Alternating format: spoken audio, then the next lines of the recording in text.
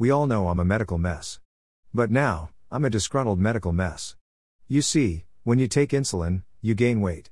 I have diabetes and I take insulin, so I gained weight. Healthline explains. Weight gain is a normal side effect of taking insulin.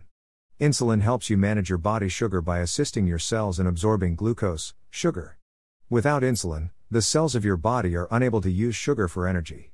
You'll eliminate the extra glucose in your bloodstream through your urine or have it stay in the blood, causing high blood sugar levels. You may experience weight loss before you start insulin therapy. The loss of sugar in your urine takes water with it, so some of this weight loss is due to water loss. Also, unmanaged diabetes can make you extra hungry.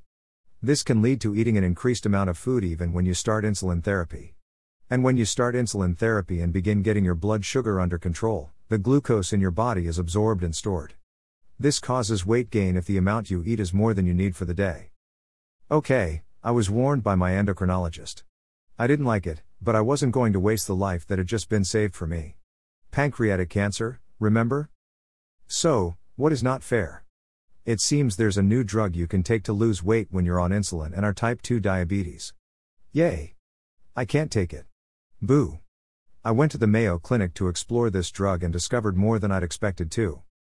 Some diabetes medications that help regulate blood glucose levels, including metformin, Fortamet, glucophage, others, exenatide, Byetta, liraglutide, Victoza, albiglutide, Tarzium, dulaglutide, Trulicity, sitagliptin, Januvia, saxagliptin, Onglyza, canagliflozin, Invokana, dapagliflozin, Farxiga, empagliflozin, Jardiance, and pramlintide, Simlin, may promote weight loss and enable you to reduce your insulin dosage.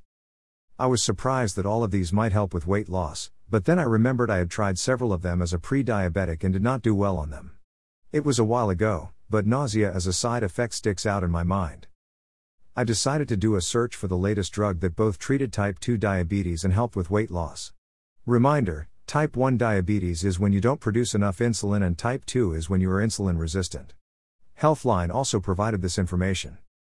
A once-weekly injectable recently approved to treat type 2 diabetes may hold major potential as a weight loss medication for people with obesity, too, a study suggests. Overweight or obese participants without type 2 diabetes who took the drug, called tirzepatide, sold as the diabetes drug Mounjaro, lost an average of nearly 21% of their body weight at the highest dose studied. Scientists presented their findings at the American Diabetes Association, ADA's annual meeting in New Orleans and published the study in the New England Journal of Medicine. Definitely, the weight loss in this study is far more what we had ever seen with other FDA-approved medications in terms of the absolute amount of weight lost or percentage of weight lost, says Osama Hamdi, MD, PhD, an associate professor at Harvard Medical School and medical director of the obesity clinical program at the Joslin Diabetes Center in Boston. Tirzepatide is the first drug in a new family of medicines that target two hormones, glucagon-like peptide 1, GLP-1, and glucose-dependent insulinotropic polypeptide, GIP, that are involved in maintaining healthy blood sugar levels and sending signals from the gut to the brain when people are full. The U.S. Food and Drug Administration, FDA, approved tirzepatide in May to help manage blood sugar in people with type 2 diabetes. The diabetes treatment is called Mounjaro.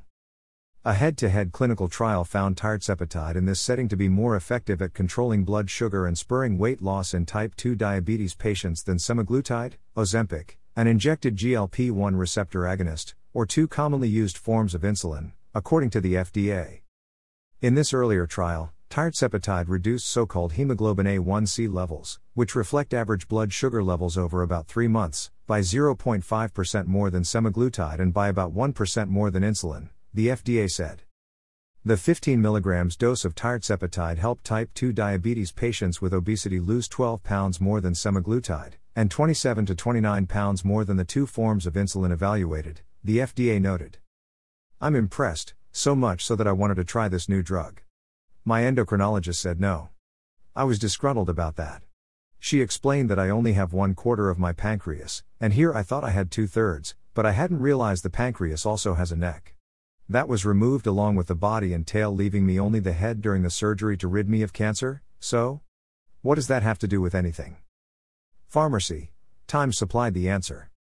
The drug has not been studied in patients with a history of pancreatitis and is not indicated for use in patients with type 1 diabetes mellitus, according to Eli Lilly. Oh, I see.